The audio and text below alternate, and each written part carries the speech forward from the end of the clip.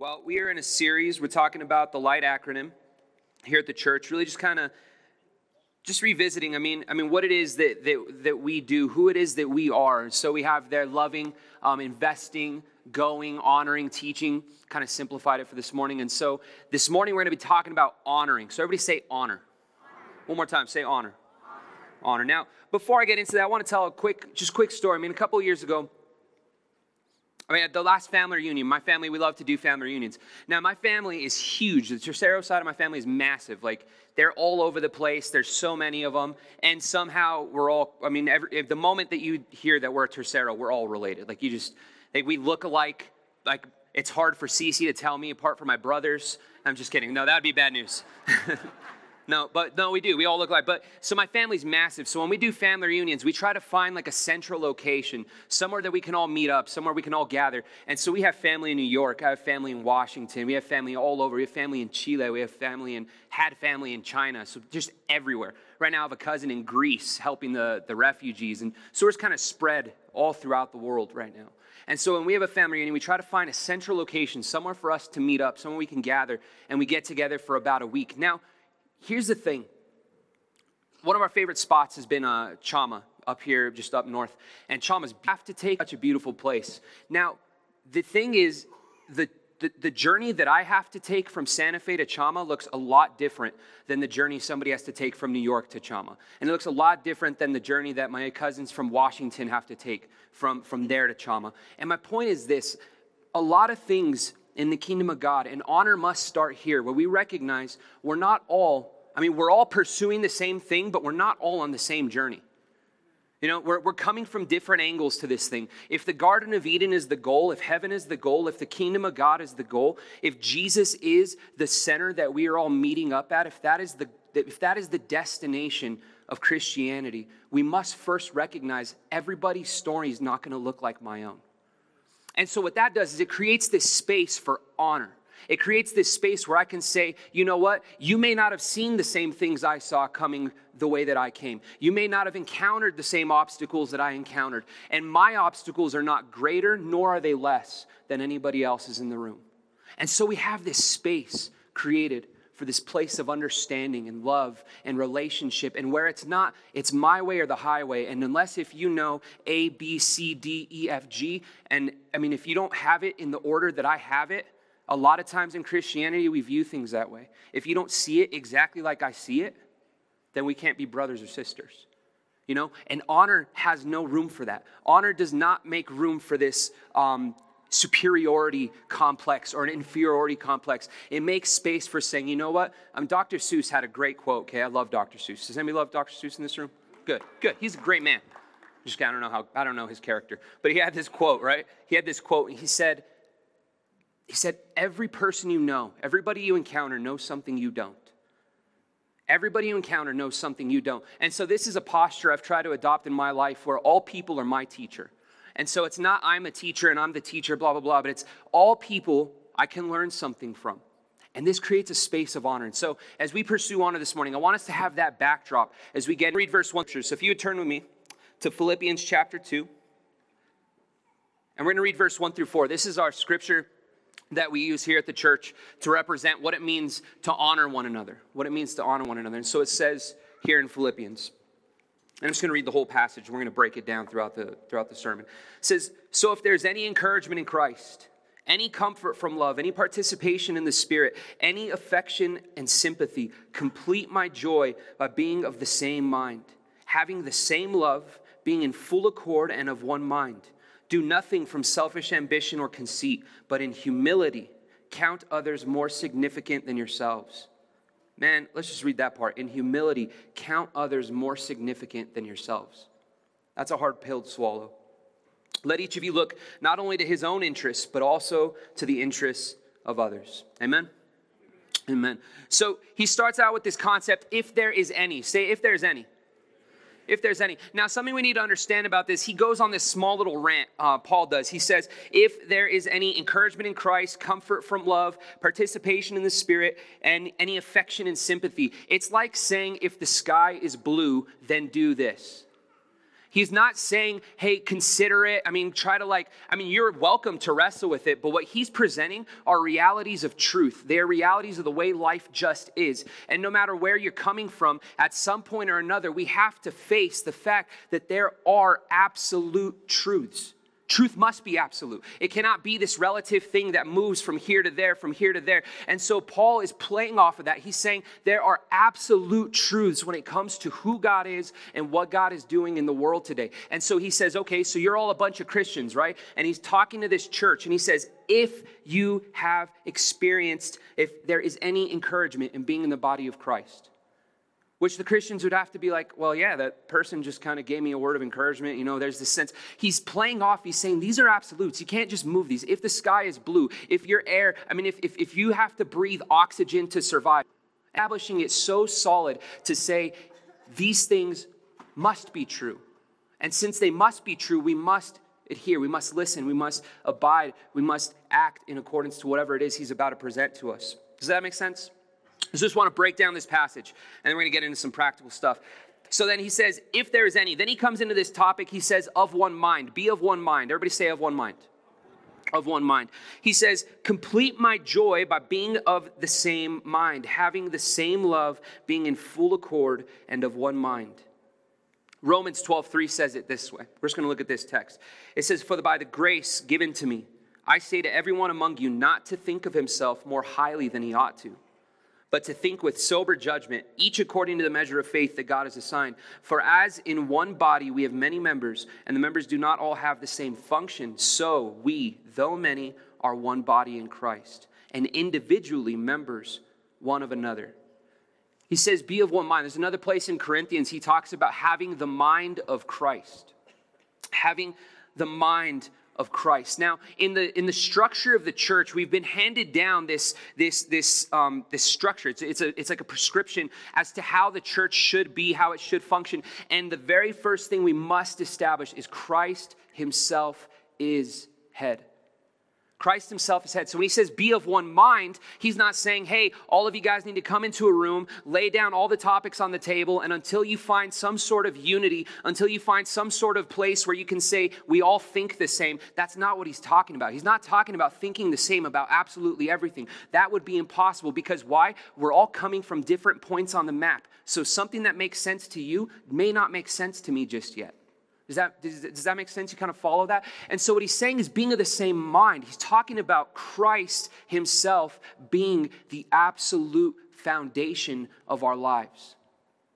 And once we have that established, now we wrestle with things. Now we discover, okay, so what does that actually mean in the practicality of life? Hot topic. What does it actually mean when it comes to loving my enemy, turning the other cheek? Let's talk about a hot topic today. What does that mean as to how I treat, do not talk about Syrian refugees? How does that, and so we wrestle with these things, and just that topic, there's going to be a split in this room because some are of one thought and some are of another. But that's not to say we are not still learning from the same mind of Christ. Just because we think differently does not bring disunity. It doesn't have to, and that's something I really want to hammer today. Something I really want to just establish today.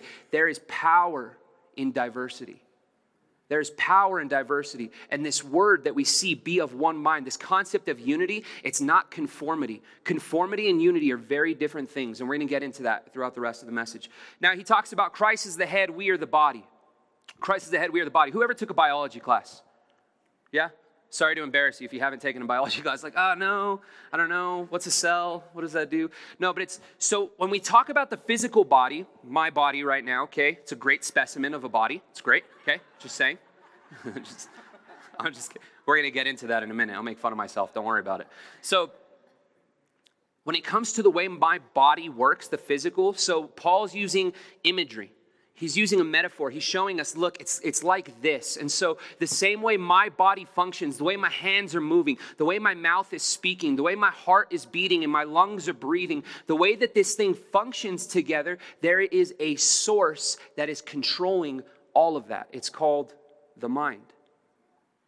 And so all my arm is doing is responding to signals being sent from my mind. That's it. That's all that my body does. My body is simply responding to what it is the mind is doing. And in the same way, the church must function that way, where each person is a member. Each person is a part of what it is that's going on in the world today. Each person carries the living Christ within them. For each person has their own capacity, ability, responsibility to be taking signals from what Christ is saying and then applying that to their life today. So the church was not meant to function where it's one or two or three or four doing something consistently. And the gathering's beautiful, where we have a teacher and we have worship, and that's beautiful. There's a place for that. But if that's all that it ever is, if you do not find your role, if you do not find your place, and if you do not take the responsibility of what it is God has placed inside of you, the body will not function as God has designed it to function. Does that make sense?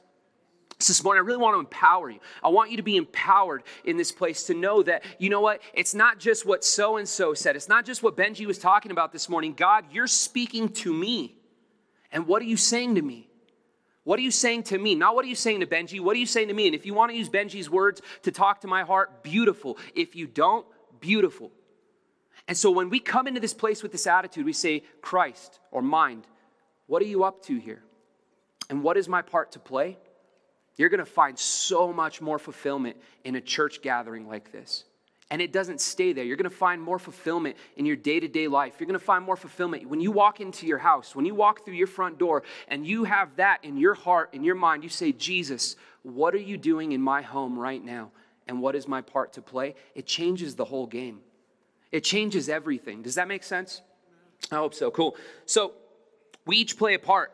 We each play a part. And he talks about this in Romans. He says, not to think more highly than you ought to. Not to think more highly than you ought to. Philippians 2 verse 3 says, do nothing from selfish ambition or conceit, but in humility count others more significant than yourselves. Romans 12:14 says this, bless those who persecute you. Don't curse them. Pray that God will bless them. Man, can you apply that to the world? Pray that God would bless them. What do our prayers look like right now? That's intense. I mean, we could do a whole sermon just on that, but we won't because I didn't study for that, so sorry. It says, pray that God will bless them. Be happy with those who are happy. Weep with those who weep. Live in harmony with each other. Don't be too proud to enjoy the company of ordinary people. Don't think you know it all. Never pay back evil with more evil. Do things in such a way that everyone can see you are honorable.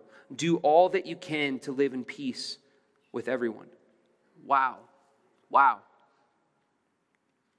You could rip that piece of the text and you can live by that and you would be walking like Christ. Just that little portion of scripture says so much for us. And so he says, do not think more highly of yourselves. He talks about do not consider yourself more so that you're not hanging out with ordinary people. I love the way he uses that sense, that word, ordinary people, as in he's hitting something. He's hitting something in the people he's writing to. He is saying, you think more about yourself than you do of others. We're going to talk about pride. We're going to talk about humility this morning. Now, humility is this thing that, again, I feel like we've kind of like, I don't know if it's everybody, or if it's been how long it's been in church history, or just in the concept of the world. Humility is it's kind of a weird word. In the original Greek, humility was a negative word. It was never used as a positive characteristic of a person until Paul starts using it of Jesus himself. Before that, humility was a very negative thing in their mind. So when Paul says, be humble, he's flipping something. He's saying, look, the way the world has taught us to think is not truth. And there's a better way to think. Now, I want to clarify what humility is for you this morning. And I hope this really moves something in your heart, because there's two sides of this thing. I've been the person where in humility, I belittle myself and I think less of myself. And I think, you know what? I can't keep God because if I rise, then it's all about me and blah, blah, blah, blah, blah. And then it's like, yeah, but then you're fighting the hand of God, because God's heart is to continue to promote you and to take you to higher places from glory to glory. And so it seems like we were resisting God, trying to fight this humility game. Humility is not about belittling yourself. Humility, rather, is about seeing as God sees. Humility is about seeing as God sees. So how does this apply? It means I can see myself as God sees myself. But it cannot stop there. Because when I see myself as God sees myself, God sees me as pretty awesome. I don't know if you know that. That's just true. He loves me. He died for me. He gave everything for me. Why would he do that if he didn't think I was worth it? Why would he do that if I wasn't worth it to him? So you know what humility is? It's, you know what? To God, I was worth it. And that's humbling in and of itself. I was worth it. And it's not this gimmick. It's not this game like God's like, oh, I'm going to do this thing for you so that you can feel bad about yourself the rest of your life because now you owe me one. That's not what he's doing. He's saying, no, I love you. I love you. And before you could ever earn it, I loved you. And you still could never earn it. And I love you because I see you as worthy. That's insane. And it doesn't make sense, but when I can see myself that way, you know what it does? All the depression games, all the little insecurities that I struggle with, all the little things that I stack on my shoulders and tell myself, you're not good enough because of this, and this. Look who you are. Look at how you act. Look at how you treat your wife, blah, blah, blah. And I can make myself feel like this horrible human being, and God's standing there like, that's not who you are. That's not who you are, but it cannot stop there. We can see ourselves through the eyes of God, and that's beautiful. But here's the next step. God doesn't love just me. He loves the person next to me. He loves my neighbor. He loves my enemy. This levels the playing ground when it comes to honor, because now it's not just those who earn honor, just those who have earned not just those that have earned my trust, but it's no, because I'm worth it to God and because they are worth it to God. Now I can see this level playing ground where I am not greater and I am not lesser than any human being on this planet to have ever lived. Ever. What does this mean when it comes to ISIS? What does this mean when it comes to refugees? What does this mean when it comes to that coworker who, if we're honest, is completely, entirely annoying? And we know that. I mean, we could be honest about those things. But what does that mean? How then do I approach those struggles? How then do I approach those issues with that person? It's honor. It's not, God, make me less and make them more. It's no, God, let me see as you see. Teach me to see as you see, and honor is established. Pride is an illusion. In the text, we have this word conceit. It says it here. Let me find it just so you don't think I'm making it up, because sometimes I make things up. I'm just kidding. That made you really uncomfortable, huh? Philippians 2:3 says, do nothing from selfish ambition or conceit. That word conceit can actually be translated as delusion. As a delusion. It's a lie. We think of ourselves as prideful. Let's talk about what pride actually is. It's not thinking more of myself, because I actually know who I am. Deep down, we know who we are, right? So it's not like, oh, I'm actually really awesome. No, the way I get to a place of pride is by putting everybody else lower. I belittle other people, therefore I look higher. It's delusion. It's an optical illusion. It's this sense in our spirit where it says, well, so-and-so's awful, so I'm not that bad, so you know what, I'm a pretty good guy. It's a delusion. It's a lie. It's this thing we buy into. It's this thing we feed ourselves to fill up that void of fear and insecurity. And really all that comes from is because we don't see how much God actually loves us. Does that make sense? Amen. Amen. So pride is an illusion. We don't actually think higher of ourselves as God think less of others. Humility comes from seeing all of humanity as God does. Now let's talk about that just a little bit more in depth. In the text in Genesis, we have God creating humanity, right? And it talks about he created them, male, female. It says this in chapter 1. He created them male and female. He created them in his image. Male and female. He created them in his image. See, it's not just men that are in the image of God. Women are equally in the image of God as men are, right? And so all humanity, no matter what they believe, no matter where they live, no matter what they come from, it doesn't matter what their sexual orientation is.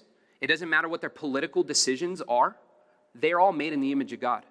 Every single one of them. Every human being is made in the image of God. Now, what does that mean? That means when I curse them, I curse the image of God. Whoa. Blasphemy, right? And somebody would never come up here on the pulpit and start dropping F-bombs towards God. We would never do that. But when it comes to our neighbor who we don't get along with, it doesn't matter. We drop those words all the time. We think those thoughts all the time. We have that hatred all the time in our hearts, and we need to understand what is actually going on in those moments. Those moments that you feel something towards your wife, towards your husband, towards your kids. We are actually projecting our anger, our hatred. We think we're putting it on them. We're actually putting it on the image of God. That's intense. Is that intense? Is that intense? Just raise your hand if that's intense. That's a lot. It was a lot for me. I know it's a lot for you. I've had some time with this, I've been kind of sifting through it, so I know it's really a lot up front. So all people bear the image of God. Now, even more so, there's a step further than this. The image of God would be like a glove. It's probably one of the best examples my mind has come up with at this point. It'd be like a glove. Then there's this moment where Christians, where we are brothers and sisters, we recognize that, yeah? We're brothers and sisters in this place, brought into the same family, born of the same father. We share things in common. Brothers and sisters, not in the things that we like, it's in the DNA that flows through our spirits, okay? So we're brothers and sisters in this place. How that works is the image of God. Christ filled that with himself. So it's like putting the hand in the glove. And so every believer here contains the Spirit. You have the Holy Spirit dwelling inside of you. The word says Christ himself became a life-giving Spirit. Jesus himself. We need to understand this. Paul says this. If the same Spirit that rose Christ from the dead dwells inside of you, you get that? There's this sense, there's this power, there's God dwelling, living. That word dwelling, it means he made his tent next to you. He lives with us. He lives within you. And so now, it's not even just all humanity is in the image of God. That's step one. Now it's even a step further. It's not all humanity is made in the image of God. It's all my brothers and sisters contain. They are holding an aspect of who God is. They are carriers of Jesus himself. So here's where gossip becomes a massive, massive issue in the church. What you say about them, you say about Jesus. Jesus said it like this: what you do for the least of these, you do to me. What you do not do for the least of these, you do not do for me.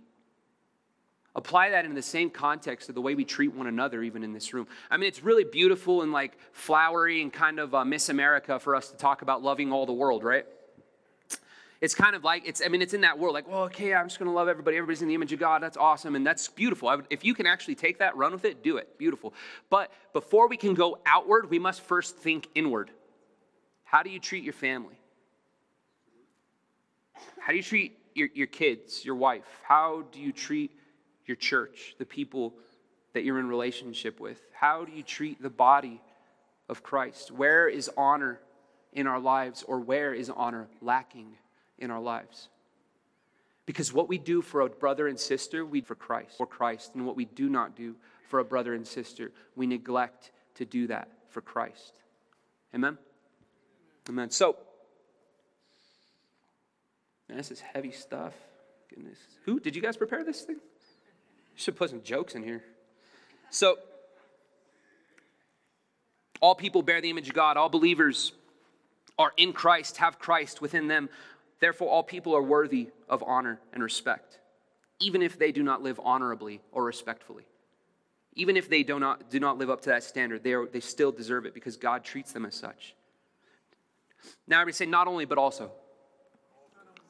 One more time. You guys are a little slow. Okay, so everybody say not only, but also. One more time. Not only, but also. He says this. He says, let each of you look not only to his own interests, but also to the interests of others. So let's clarify something. There's this other extreme of what we would call honor, and it's actually called irresponsibility. So it's this world where we neglect the things God has put us over. We neglect the things God has made us accountable of. And we neglect those things for the sake of helping other people, which is beautiful motivation, but it's a little misguided because it says there in the text, look not only to your own interests. Therefore, that implies you must look to your own interests. If you don't take care of the things that only you can take care of, nobody else is going to do it for you. If you don't make money for your family, don't expect somebody else to do it for you. And I'm just saying, we need to own the thing God has put us over, yeah?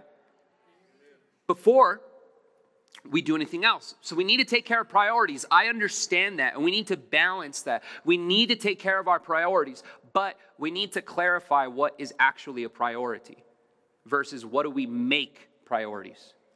Does that make sense? There are things God has called you to oversee, and then there are things that you have just kind of decided to oversee that may not be in God's call for your life. And we need to check that. We need to deal with those. And I know I'm putting a lot of questions in your hearts. I know I'm putting a lot of thoughts in your mind. And I love that just because it is the job of an overseer to train and equip people, not just to tell them what to do. I want to challenge you. Process it for yourself. God, take that question of God, what are the things that you've called me to oversee? What are the things that I've just kind of taken on without your blessing, without your anointing, without your calling? So you must look to your own interests and at the same time also to the interests of others. So I just want to clarify that piece. Now, in 1 Corinthians chapter 12, it says this. It says, I love this text. It's a really funny text. Okay, it says, for the body does not consist of one member, but of many. If the foot should say, because I'm not a hand, I do not belong to the body, that would not make it any less a part of the body. And if the ear should say, because I'm not an eye, I do not belong to the body, that would not make it any less a part of the body. And this is funny. If the whole body were an eye, where would be the sense of hearing? Could you guys just imagine like a flopping eye all over the place? Really, that's just gross. Paul wrote it, not me. And then he says, if the whole body were an ear, where would be the sense of smell? It's funny. So we've been talking about this in the house. We meet Saturday nights, 18 to 35-year-olds. And this is kind of the topic we've been focusing on. So it's funny because Cece, I don't know how many of you guys know my wife, Cece. I hope you do. If you don't, there she is. She's beautiful. She's super awesome back there. But she hates ears. It's a weird thing, right? She hates ears. I'm not even going to talk about it. She just doesn't like ears, okay? But here's the thing. Imagine a whole body being a floppy ear, just like flopping all around. Like the thing doesn't even have legs. It can't walk. So I don't know how it like hobbles or like kind of rolls. It's just gross. Just a gross image. And that's what he's talking about. It says, if the whole body were an ear, where would be the sense of smell? But as it is, God arranged the members in the body, each one of them as he chose. If all were a single member, where would the body be? As it is, there are many parts, yet one body. The eye cannot say to the hand, I have no need of you, nor again the head to the feet, I have no need of you. On the contrary, the body that we think of, the body that seem to be weaker, are indispensable. And on those parts of the body that we think less honorable, we bestow greater honor. And our unpresentable parts, I love that Paul included that in the text. He's fantastic. Our unpresentable part, it's funny. He talked about it. Those are private parts. Okay, it's what he's talking. I don't know if I have to spell it out. Nobody laughed. It's funny. Paul thought it was funny. Okay. And on those parts that we consider, so our unpresentable parts are treated with greater modesty, which our more presentable parts do not require. God has so composed the body, giving greater honor to the part that lacked it, that there may be no division in the body, but that the members may have the same care for one another. If one suffers, all suffer. If one is honored, we rejoice together. There's two things I want to hammer in this passage of the text. He talks about if the foot says to itself, well, I'm not a hand, that doesn't make it any less a part of the body. And if the ear says, well, I'm not an eye, that doesn't make it any less part of the body. Here's what we're seeing here. Paul is hitting two main things that we struggle with that completely disjoint the body, and they're totally internal. You have the solution to this thing if you would deal with it within yourself. The first one, we're going to call inferiority. It's an inferiority complex. It's like, well, so-and-so does this and they do that and they're awesome because of this. And what do I have to offer? I'm just an ear. I'm just a floppy little ear. What do I have to do in this world, And so we get this sense of inferiority where we feel like because we do not look or act or think or process or do whatever it is like somebody else does, we then begin to belittle ourselves. Inferiority will always keep you from playing your part in the body of Christ. If you think less of yourself, it will always keep you from playing your part in the body of Christ. It doesn't make you not a part of the body, like he said, but instead of hearing, you're thinking about, why can't I see? Does that make sense? Instead of doing what it is you're called to do, you're wondering why you can't do all the things you weren't called to do. Then he talks about this, but the eye cannot say to the foot, I don't need you. If an eye looked at a foot and was like, I had a really situation, then we just amputate that thing off. That's unhealthy. Like you do that to yourself, that's an unhealthy situation, okay? You should go get checked. So an eye cannot say to the foot, I have no need for you. What is that? That's pride. Because I'm the eye, because I'm the one who does all this and that, because I'm this magnificent part of the body and you're just a dirty foot.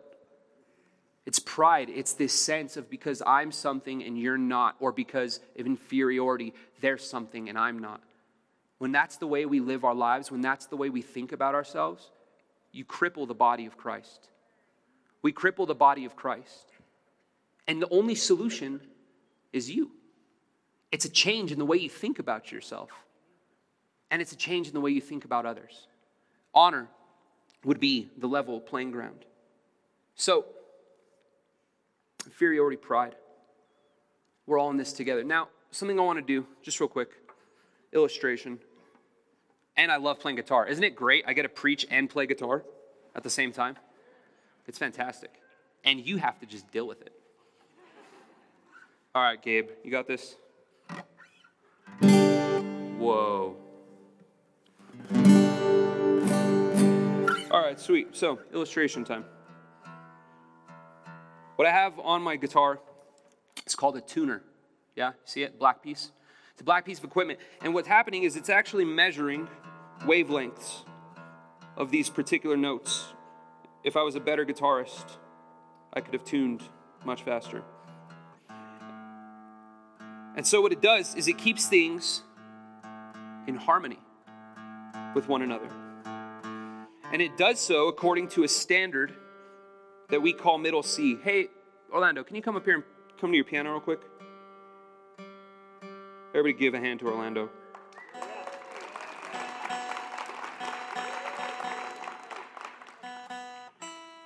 All right, I want you to play middle C. Western.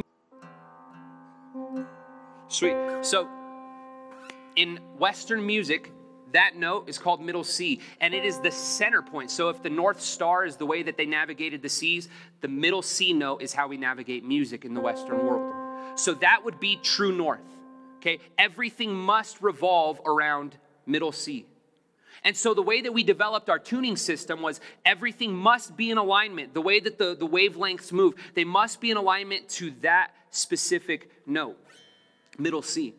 And from that, we get all these different tunings. So for guitar, we tune E, A, D, G, B, E. It's a lot of music theory. I know, it's a lot. It's okay. It's not bad. All of these notes, my tuner is built around the frequency that middle C functions on, if that makes sense. This functions around the idea of middle C, constant, the constant, truth, we could say. Maybe Jesus. Now, everything else must align to that. They're not the same notes, though. This isn't C, but it must be relative to C. And so I could play a really pretty G chord. Sounds really pretty, right? Come on, tell me how pretty it sounds.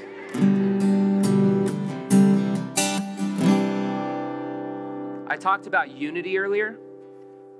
The idea of unity is not conformity. The idea of unity in the scripture is actually harmony.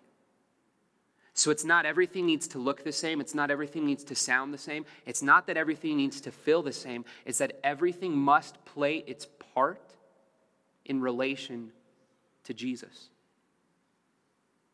As my guitar is tuned around middle C, the church should be tuned around Jesus himself. That is what brings harmony to the body of Christ. When each of us can play our part, when each of us can take that signal from the mind and flesh it out in the church. What? Ephesians talks about the church being the fullness of Christ. What? It'll only happen when we're listening to the mind of Christ. The same way my guitar must obey the tuner, must listen to the tuner, that's the only way it's going to sound good.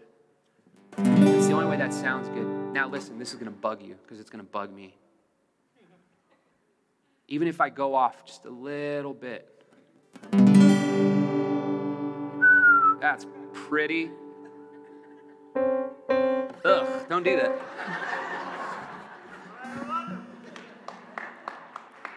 You go ahead and play.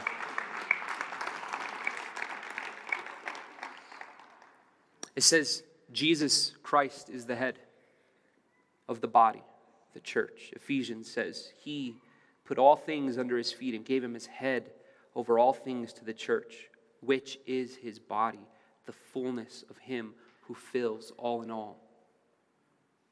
The church will only demonstrate the fullness of Christ when we align ourselves to what Christ is up to. There's some scary statistics out there right now talking about how church attendance is declining, Christianity's plummeting. They're projecting that in 20 to 25 years, we will be the minority. Barna Group. That's what they're saying. 20 to 30 years, if things keep going the way we're going, we will be the minority. You want to know what that's called? When this thing's out of tune, we call it dissonance. You know what we could call it? A disjointed body. You know what causes it? Living by the flesh. Listening to your own mind and not the mind of Christ.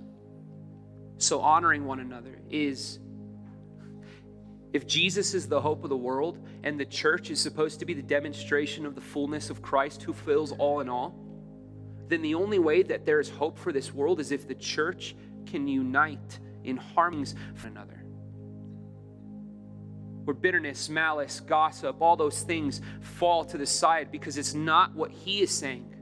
And so it's not what we say, where those things aren't something we act out on because it's not what the mind is communicating. Right now, what we have, and I'm not talking, this is something we need to be very understanding and real about. We have a responsibility here. I'm not the only one who walked in the room this morning with something I'm responsible for. You are a carrier of Jesus Christ. You have a responsibility here. And not just here, out there, and not just out there today, but tomorrow, and not just tomorrow, but the day after. The fullness of what Jesus is doing on the earth will only be seen when we are in tune. When we are in tune with one another. When we are in tune with him. There's a song in the universe that the Father is playing. But if he's the melody, then you're the other notes all around that. You're the harmony to it. Are you playing your part?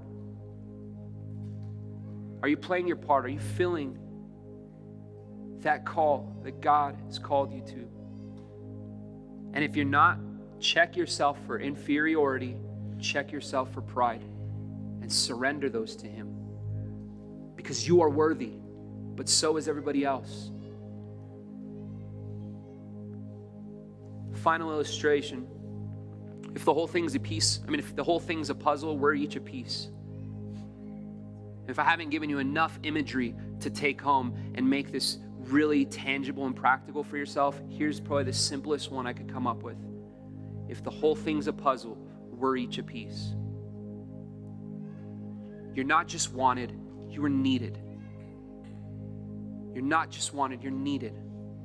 And when we feel that call, heaven will invade earth. Heaven will invade earth. Amen?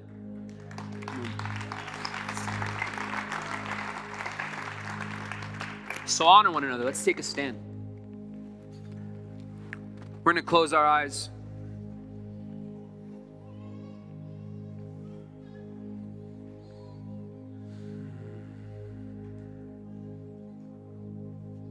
If there's anybody in this room, you know the stories. You know Jesus. You've heard of what he did, what he's doing, the fact that he stepped down. He came into existence with humanity. He stepped into our world in all humility, in all honor. And he laid it all down for us, for you as an individual. If you were the only one, he would have done it for you. If you've never responded to that call, If you never responded to that tug, I'm telling you, we're not trying to fabricate something. I'm not trying to manipulate something. Jesus Christ, the King of Kings, is in this place. Because I'm here, because you're here. And where two or more are gathered, there he is. He's here. He's doing something. He's moving. If you've never responded to that call and you feel that tug within you, it's unexplainable. It's this thing. It's drawing us. It's pulling us. And we feel it and we fight it and we resist it and we're scared of it. But he will never quit on you because you're worth it to him. If you feel that this morning, I want to invite you. Just put your hand up in the air and say, Jesus, I surrender. I want to be a part of what you're doing. Beautiful. Few hands. Put them up high. Put them up high. Beautiful, beautiful. Just repeat this prayer after me, all as a body. Let's say this together. Let's join in harmony with our brothers and sisters as they enter into the kingdom of God with us. Say, Father, I love you. Jesus, thank you. Lord, I know I'm a sinner. But God, I know that you died for me. I know that you rose for me so that I too could experience death and life. Jesus, I submit my life to you. And I accept all that you have for me. May every day be as open heavens in my life. Teach me to listen to your voice, not to my own. Teach me to walk as you walk. Teach me to love as you love. You are King. You are good. And I am yours. And in Jesus' name, everybody said, amen. Let's lift up a shout of praise for our King.